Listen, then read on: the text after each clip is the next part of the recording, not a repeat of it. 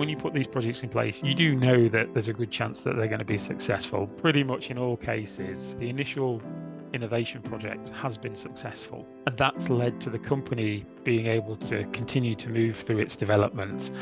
There comes a point where you go, that's no longer anything to do with our initial piece, but in those immediate years following the innovation project, you can go, okay, that is credible co-investment that's come off the back of that initial investment piece by UKRI.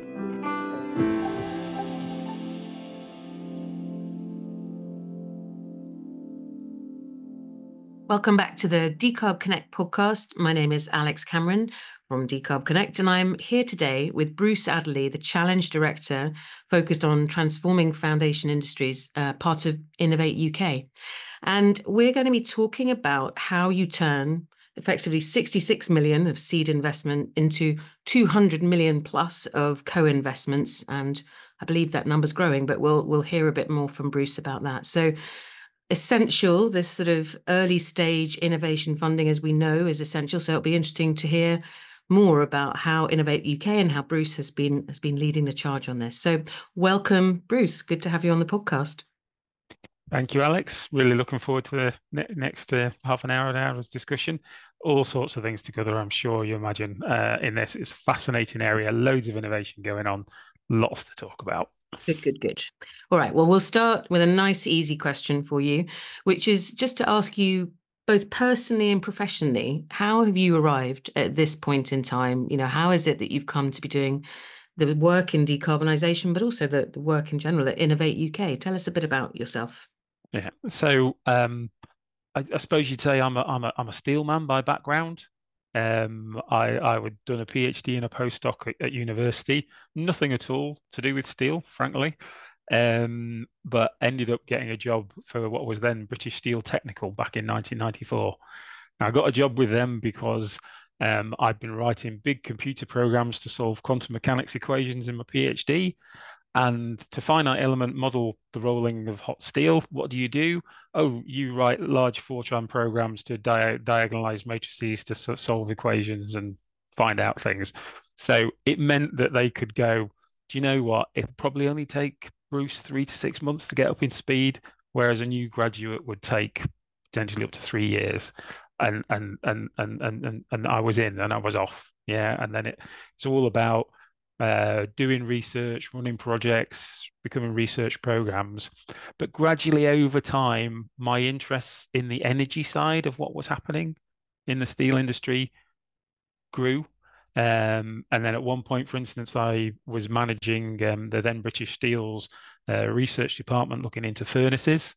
So obviously British Steel at the time is what we now know as Tata Steel UK, Liberty Steel, plus British Steel as it is now.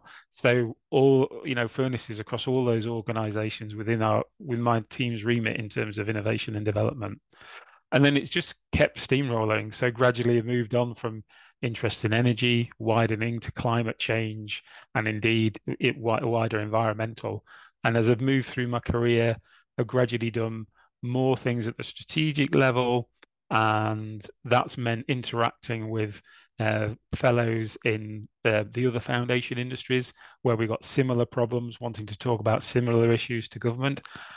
And that's really led me to being at this point. It's that personal interest in the area. And I've just been lucky to have the opportunity to work with many people in many areas around energy and climate change over 20 or 30 years. It's interesting. I should have done my homework better than I did, because I actually didn't know that you'd gone through that sort of research and development phase in your career as much as everything since. So really interesting then to be rooted in the UK, rooted in steel, but then to have this opportunity to drive how this seed investment fund is used. So let's come on to that challenge then.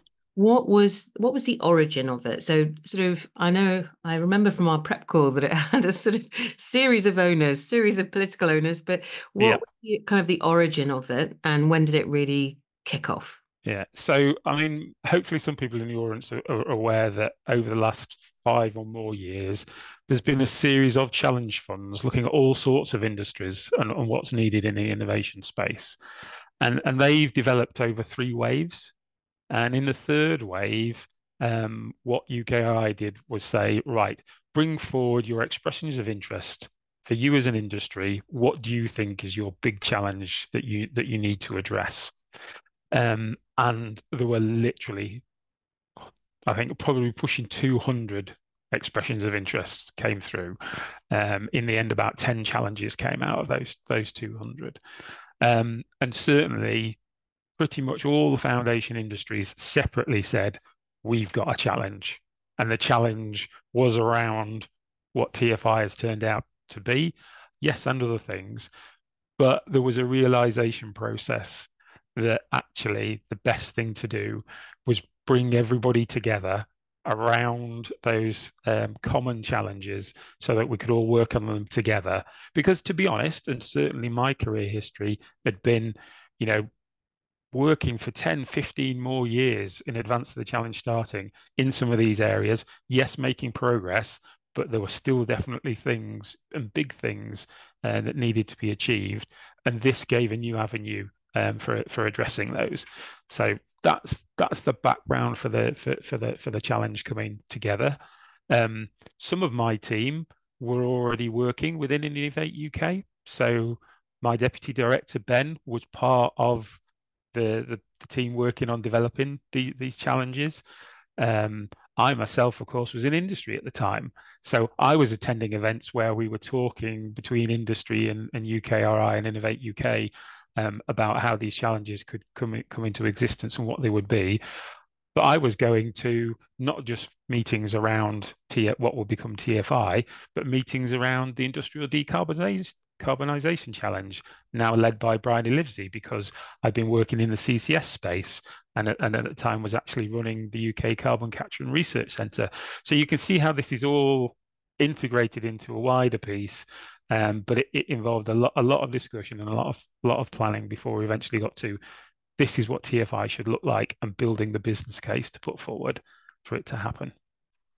So we will come on to a couple of examples of projects. So for people listening from outside the UK, there's definitely content as this podcast plan develops that you'll be able to learn from. But just before we get there, let me just touch on the amount that was in the challenge fund, because it's one of those numbers, isn't it? 66 million to a taxpayer is like, what? What is this huge amount of money? Where's it going? But you and I know, Bruce, that when you say 66 million to an industrial manufacturer, they're like, oh, what? Ooh, that's like, how do we use that? So what was the origin of the amount? And what was maybe your perspective on it? What did you see as the opportunity, but clearly some challenges in that amount? And then we'll talk a bit more about the early months of the challenge as well. Yeah.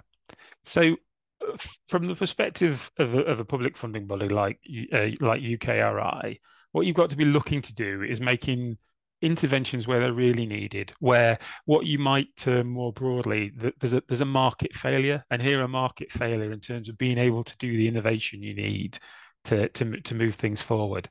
So we were looking at it in the context of what are the things that we can do that would help to address that kind of market failure and not being able to do the innovation that businesses need. How can we help them move forward together? And in fact, that together thing was effectively one of those interventions. It was the saying, do you know what? We're going to make some funding available, but in this instance, we think there's a failure in that you're not doing enough together. So we're going to say when we run competitions for funding that projects are going to have to be of relevance to more than one foundation industry at a time. And that would be one of the scope criteria that we would use again and again during the challenge. So we were looking at what should we do? So yes, we've had what people in the UK would recognise as a fairly typical Innovate UK collaborative R&D programme for which money was set aside, about 30 million of the 66. But we also wanted to try to improve the capability for upscaling and piloting technology. That's led to us investing in the primarily glass focused, but also usable for the other foundation industries, investment of glass futures in the Northwest, alongside the region and the industry themselves to make that happen. So that was a chunk of about 15 million. Then I think we'll talk in a bit about our investor partnership program. We put some millions against that.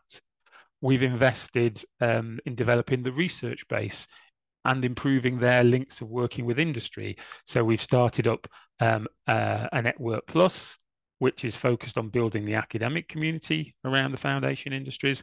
And we invested in a hub, which is where industry meets academia to do projects of interest across the foundation industries. So what we were also doing is trying to make use of the best things available from within UKRI. So we say that my challenge is delivered by Innovate UK, EPSRC, the Engineering Research Council, and the ESRC, the Economic and Social Research Council. And it's taken the best from all of those to deliver this challenge as well as we have. So the surface level, like if you just look at the header and the exec summary of the challenge, is that it's a focus on both resource and energy efficiency. But as you've just hinted at, really in practical terms, what it's really about is about this collaboration across industries, and industries that certainly then were not typically engaging with each other. So just if you kind of take us back to that early stage, like how do you actually, in practical terms, get these industries to collaborate or to talk or to share information or to, how does that work? And then we'll look at how do we then bring the investors in through this partnering program. Yeah. So going back a little bit more to the history of the challenge, you obviously have to get approval to deploy these resources that's been made available by government. And what actually happened was we were initially allowed to move forward with our first planned collaborative R&D competition. Now, of course, as you're putting the challenge together, you've got to, and making the business case for it, you've got to have a certain group of industrial stakeholders who are already behind, the intent here. They believe in what you're going to do, and they are saying, if the public money comes forward, we will invest. We will be on board, and we will get involved. So what we did was, having approval for that first competition, we set it going, and we literally called it our Fast Start competition, because it was about giving the opportunity for those stakeholders who were already on board across the foundation industries the opportunity to come together, put forward first projects, and get moving as quickly as we could. Now, I'm not saying that there weren't screams and howls of anguish from some people across the industries when we went, right, every proposal that comes forward to this competition has to be for innovation that is of relevance to at least two foundation industries. And in the terms of foundations, I mean foundation industries and their supply chains. So, for instance, if you had a situation where a technology had been deployed in one industry, could be deployed in another industry, but there was innovation needed to make that happen, you could create a project around that because it effectively involved two industries, you could bring that forward. So that gave us a chance to let the first movers get involved, get going, and they would also demonstrate then to others, you can do this. Things like, you might be sat there going, well, we can't work with these people because there are commercial considerations, there are, competition considerations. People tend to get in a mindset of we can't do stuff. Whereas in actual fact, there is a lot you can do. So we set out to demonstrate. And then, of course, we organised sessions around the country for people to come and get together and talk about these things. And we could try and, again, put across what you can do and get the whole thing moving. And in that way, we just tried to get the ball rolling, really. So before we come on to the investor piece, I'm just wondering, like, when you think about that phase, obviously there's a lot of positive stuff that came out of that. What would you say to those listening who are either in countries or regions that don't yet have those sorts of challenge projects in place, but maybe are in countries that are thinking about them? There's quite a lot, actually, particularly in Asia, other parts of South America, and Africa, where there is money that's starting, like this kind of seed capital, if you like, that governments are thinking of applying. From just that early phase of getting people engaged, what would you say to them are the three takeaways, that either things you wish you'd done sooner or maybe differently? Or is there anything that strikes you as a sort of, lots went well, but these are the things you want to watch out for? What would you say? Well, I think it really is that the key thing is, if you're thinking about this, don't forget that, or don't fall into the trap of, we've a series of industries in our geography that we want to support, so we must just give each of them some support to do that. Yeah, I mean, you do need to do that, and the companies within those industries, they also need to keep going on with what they would be doing anyway. You're looking to help them do more, essentially, but in helping them to do more, don't just go, right, it's the steel silo or the chemical industry silo or the glass industry silo. There's an enormous amount of opportunity for them to work together to move things forward. Now, a really good example, we've had a lot of discussion with colleagues in India, both from the public funding perspective and across the industries. And through the time of COVID, actually, we did a lot of virtual work, to just arrange sessions for us to talk to each other.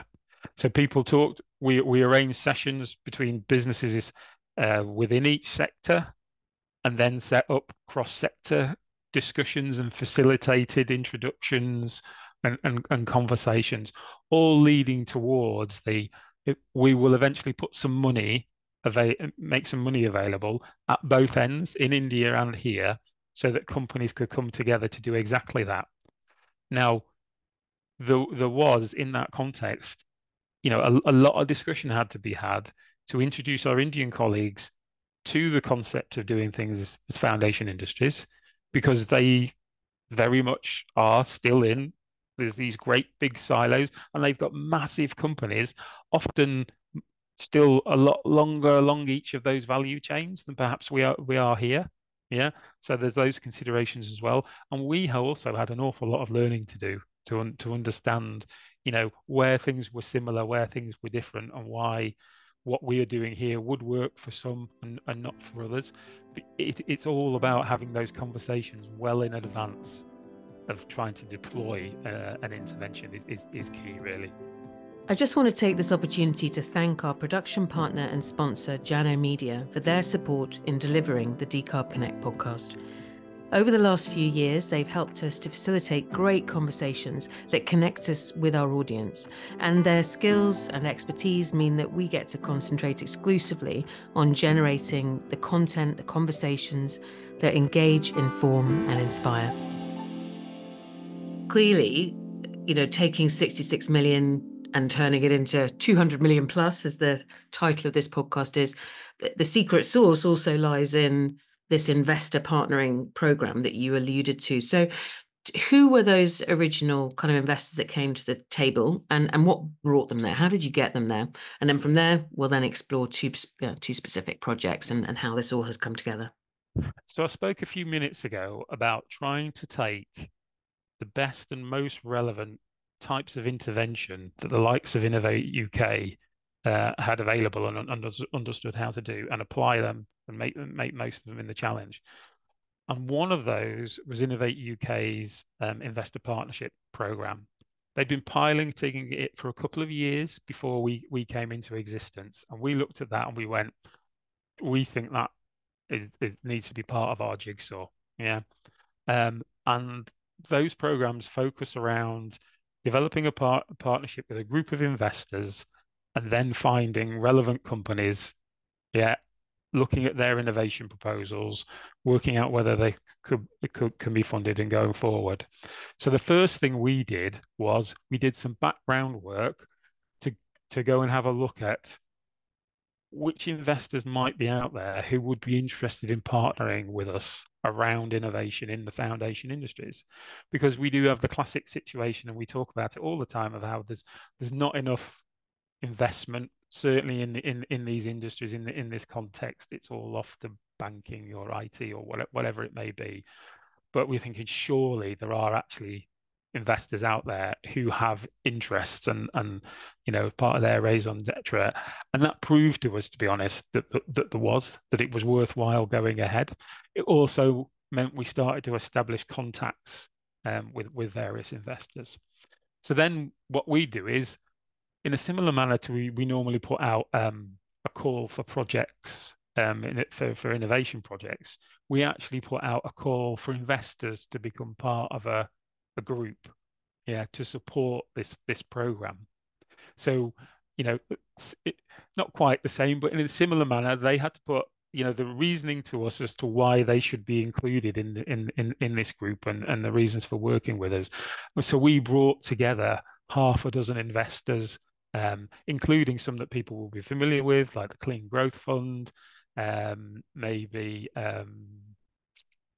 which is HG Ventures from the States. There's an investor from Germany and some others, Speed Investor involved. So they came together as our kind of investor group. And what they commit to is saying, if Innovate funds a project with a particular SME, we will invest the same amount that Innovate do. Now, as Innovate for an SME, we can fund up to 70% of the innovation project costs. So if you're then saying already at the start point, the investors are going to bring in at least the same, the company is getting its innovation project funded, plus some of that extra support from investors that you would normally expect. And that's the starting point. So once we got the group of investors alongside ourselves, we both went out and started to alert the community to this opportunity and find companies of interest. They then come back to us with this is what we who we are, what we're doing, what we want to do. If the investors went, well, we like the look of that, then a full research proposal was brought forward. We would assess it in the normal ways that we would for any Innovate UK funded project. Does it meet the criteria? Is it of sufficient quality? And if it is, then that project would go ahead and would be funded. And so that's what we've done in that arena. And have those half a dozen or so investors, did more come, or was it more that they were increasing their stake, or how did that kind of? So essentially, when you put these projects in place, you do know that there's a good chance that they're going to be successful, because both ourselves and the investor group have gone, this looks good. So pretty much in all cases, what's actually happened is the initial innovation project has been successful. Yeah. And that's led to the company being able to continue to move through its development. And most of these companies have now had Series A, and some are moving towards Series B investments off the back of having been able to do the innovation project which we supported, and hence the level of co-investment that has spun off the back of our original investment is growing. Yeah, there comes a point where you go, that's no longer anything to do with our initial piece. But in those immediate years following the innovation project, there is a direct link between what we funded and then what they've done next. And you can go, okay, that is credible co-investment that's come off the back of that initial investment piece by UKRI.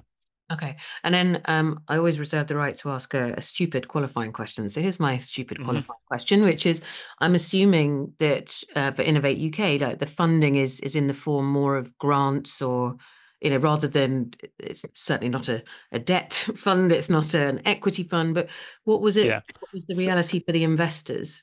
So they don't, in this scheme, they've not been taking equity and things. It's not been of that form, and obviously, I say obviously, I'll just come back to that in a second. It's not been of that form for us either. We were giving grants. Yeah.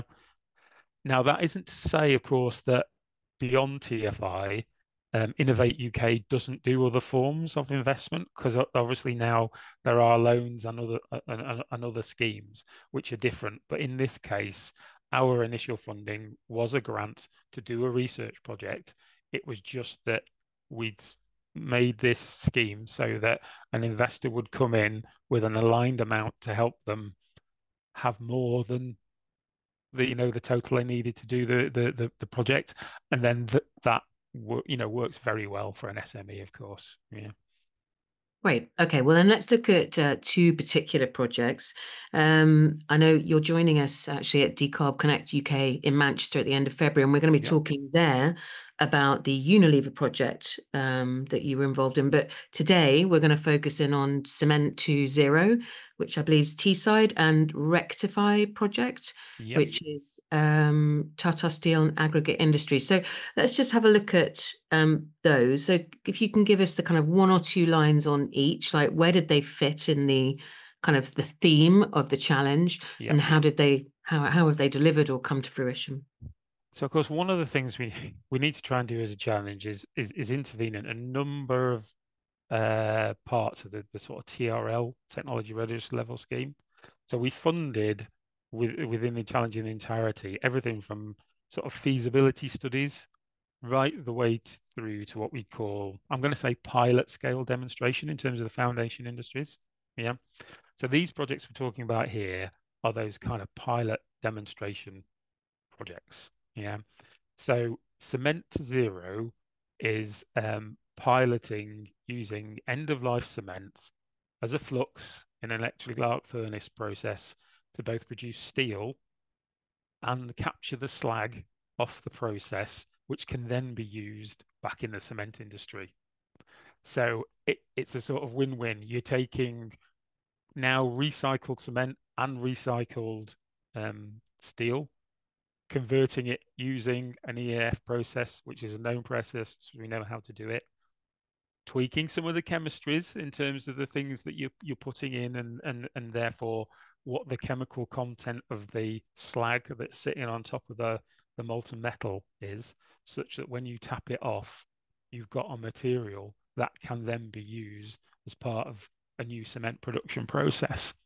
So that project comes off an innovation coming out of Cambridge University.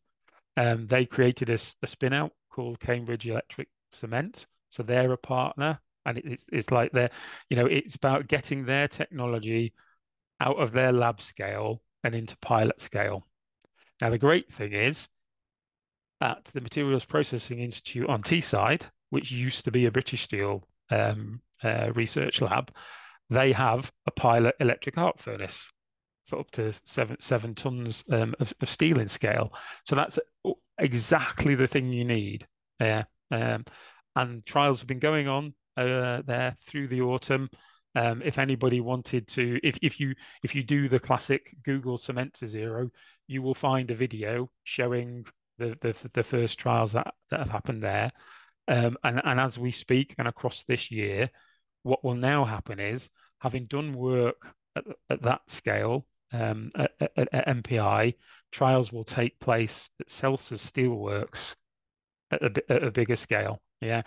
And so that's exactly what we need to be trying to do, is get innovations out of that lab scale through pilot to the stage where industry have got enough confidence to do an industrial trial.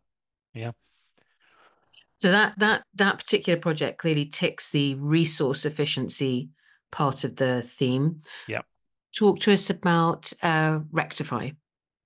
So Rectify again, to a considerable extent, is resource efficiency focused, and I think I'll make a point now that I've realised I'm not made earlier. You mentioned at the beginning that we were very much focused on resource efficiency and energy efficiency. Now, we were focused on that because you had the industrial decarbonisation challenge, which is focused at CCS and hydrogen. But BEIS, as was at the time, is running its fuel switching program. So all of those things effectively have been dealt with elsewhere. So we didn't cover those. So there's no kind of double funding as it were.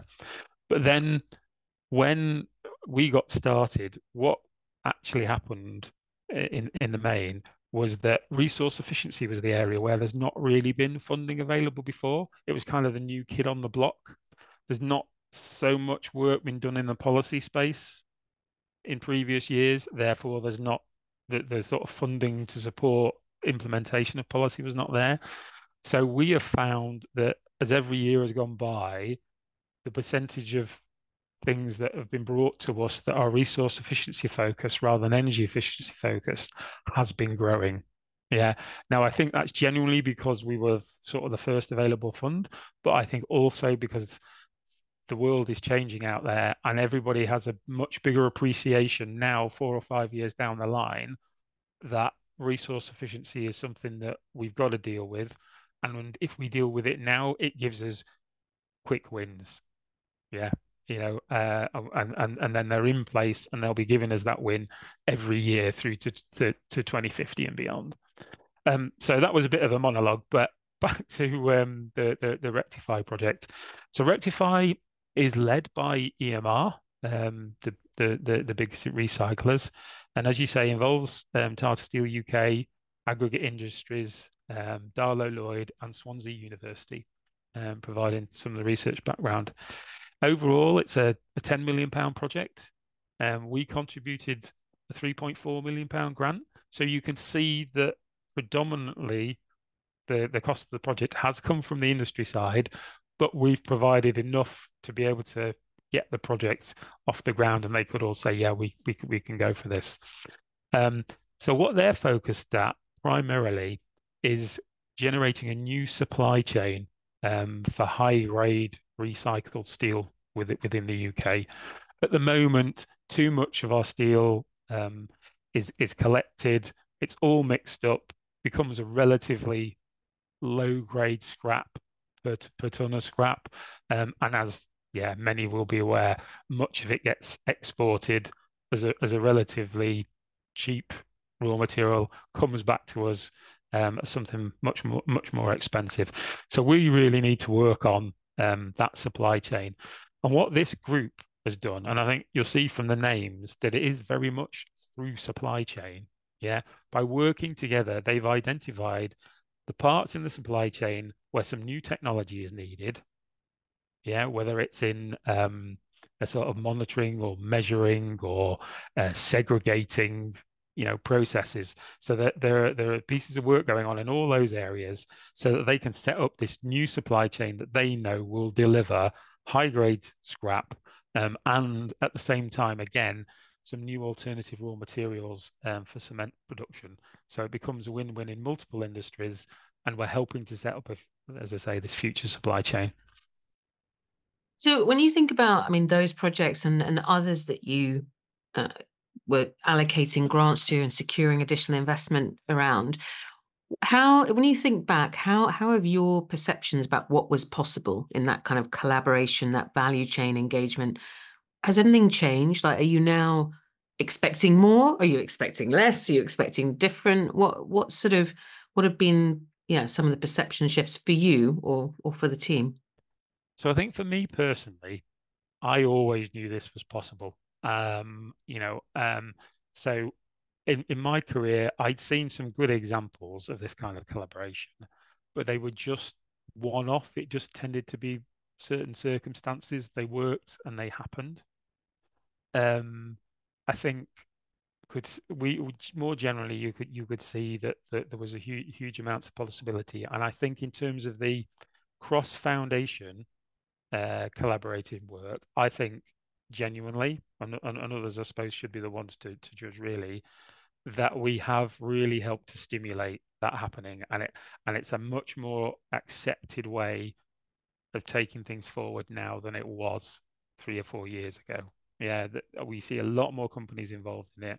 We do get good feedback about, you've opened our eyes to it, because there were those back at the beginning were saying, okay, it's only 66 million short, but even so, we just want you to divide it by 6 and give us each 11 million quid to go and do whatever we like. And you're like, no, that's not the purpose. The purpose is to sort of create an opportunity to be able to do more in a different way than we did before, to bring forward our innovation. So we've seen that.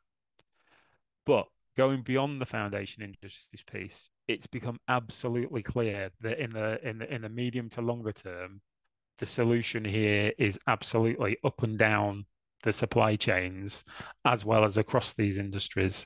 So we've said we will talk about it at the conference in a few weeks' time.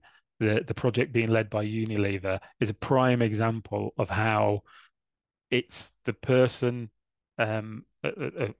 more towards the business, more towards the consumer, us as individual consumer end, who needs to get involved and be driving and demanding, as we call it, sort of so-called demand-led innovation of everybody else back through the supply chain. And in years gone by, because there were so many steps down that chain, there just wasn't the linkage so that you would have the likes of Unilever in that case, literally working with paper companies and Tata Steel at the other end on delivering something for that market. And we see that as we go forward, we're just going to have to do more and more of that. And when we are seeing, I'm sure there'll be plenty of examples at the conference of companies who are coming there saying we are demanding things and working with our supply chains to deliver what we need. Yeah, I definitely get the sense that, I mean, I think it's been a number of years now since anyone really thought that innovation around decarbonisation behind closed doors was entirely the right way to go, because you just miss so many opportunities. And there are just a number of case studies I can think of where people took bigger steps forward because they were far more aware of what others had already done, or because they collaborated with another industry. It sort of, yeah, it feels now like this is almost becoming the It's standard. time, I would say, Yeah. Yeah. So coming back to the title then, and let's sort of answer this one again with the internationals listening in mind, because if you're from the UK and you're listening to this, these stories have a different kind of resonance, and you have a different context for them. But if you're not from the UK and you're listening in to this, let's just go back to this idea of what was it that really enabled you to convert that 66 million into 200 million? I know you've talked through it in a number of ways, but what do you think ultimately it was that brought those investors into the mix with 3 or 4 times sometimes, what the original grant might have been? Yeah. I mean, it's a number of things. And I'm gonna go back to something we talked about earlier about making a series of different interventions, because if you just do one thing, you're only going to capture a certain group wanting to do certain things. Yeah. So we've invested in pilot scale capability in terms of Glass Futures. Now, that's meant investment from, yes, lots of companies across the glass sector, many of whom are, of course, owned outside of the UK. So they're making decisions about investing here and doing other things. And in fact, already Glass Futures working with Diageo, and this has just been announced within the last week or two, are developing a footprint in both the USA and India to take the model there, because Diageo know they need that kind of model to deliver the packaging products that they need right across their global footprint. But the first point I was going to make about Glass Futures is there's a regional thing there. So it's brought in regional investment. It's been part of redeveloping the town of St. Helens, and St. Helens has been awarded a town fund. It's included in the wider innovation developments across Liverpool City region, and of course they now have an innovation zone. Again, Glass Futures is part of that in terms of wider. Yeah, so there's been a lot of building from an initial investment. Yeah, in terms of what it's helped stimulate in other forms of investment, not just literally just doing a research project. There's going to be a new manufacturing facility in St. Helens very shortly, a company coming inwards. These sort of things have spun off the back. Yes, then there's been the whole range of SMEs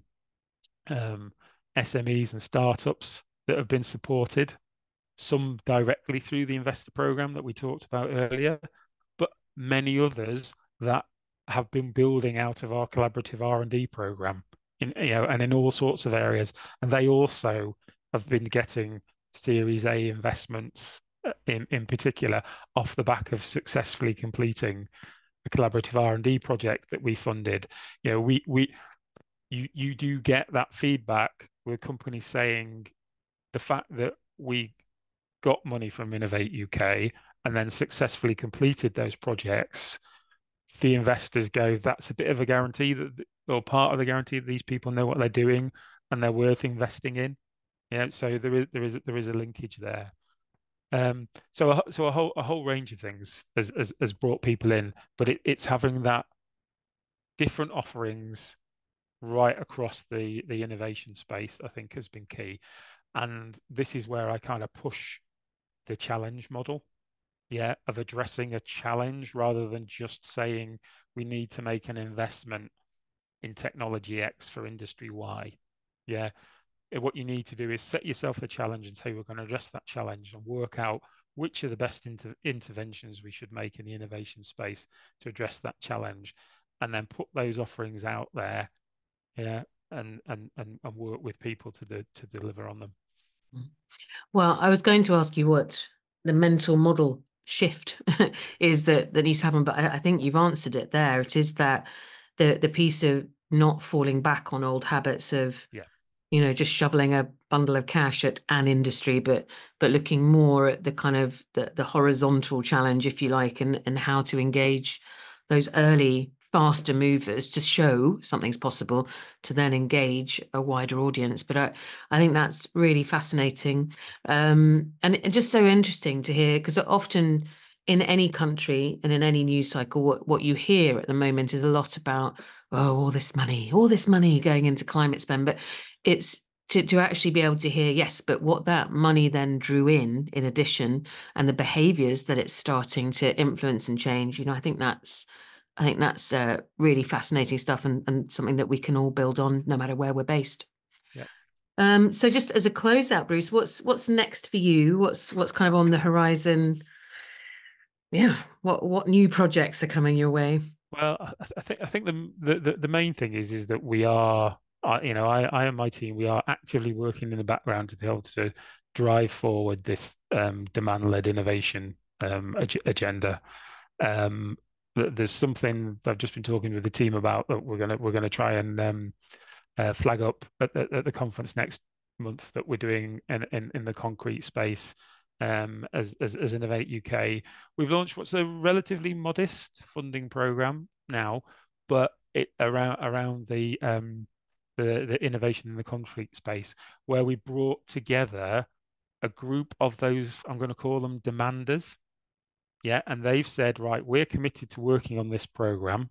Yeah, and the call has then gone out for innovations that will help those demanders meet their needs. Yeah, so we'll talk about a bit more about that at the conference, and yeah, just continually working on how can we provide, novel interventions to help companies move forward and drive this agenda, because that's what we should be about.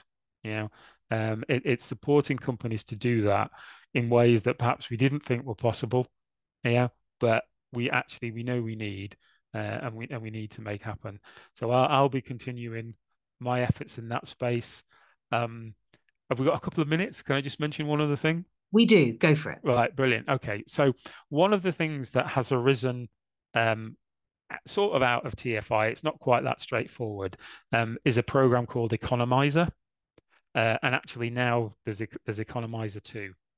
So what's happened there is we have provided funding to a number of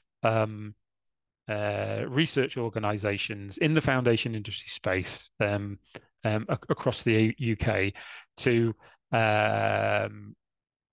build up their capability and capacity in terms of equipment that's available for companies to do scale up in terms of innovation. So the group includes the Materials Processing Institute that I talked before. Includes Glass Futures, which we helped start. That probably wouldn't find that surprising. It includes the Centre for Process Industries, CPI, which has quite a footprint across the UK now. It includes Lucidian, who are experts in ceramics development, and it includes, from the academic side, the Henry Royce Institute, which is obviously mostly based in Manchester, but is in Sheffield and other universities across the country as well.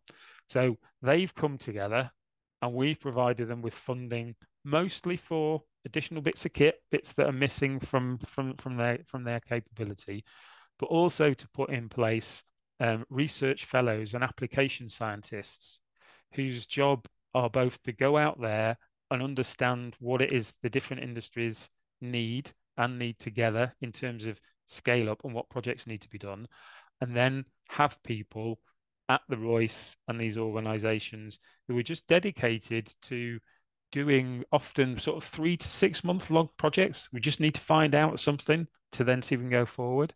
So continuing to build capacity at a UK level to be able to support foundation industries to do their innovation is also another key forward theme for myself and my team.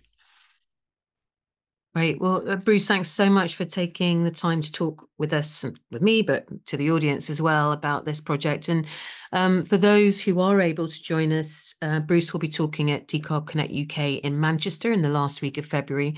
And I'll put a link to that as well as to the challenge. And I'll also find that video that you mentioned for Cement to Zero, and you'll be able to find those links in the show notes.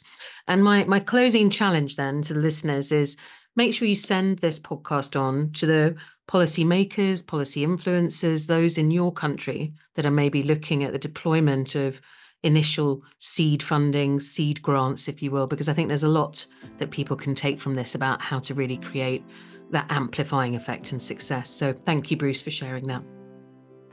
At Jano Media, we recognise that great content has the power to create impactful and positive change for lives and society. Whether that's video, live streams, photography or podcasts, partnering with us will enable you to harness the power of content to engage, inform and inspire. Reach out to us today.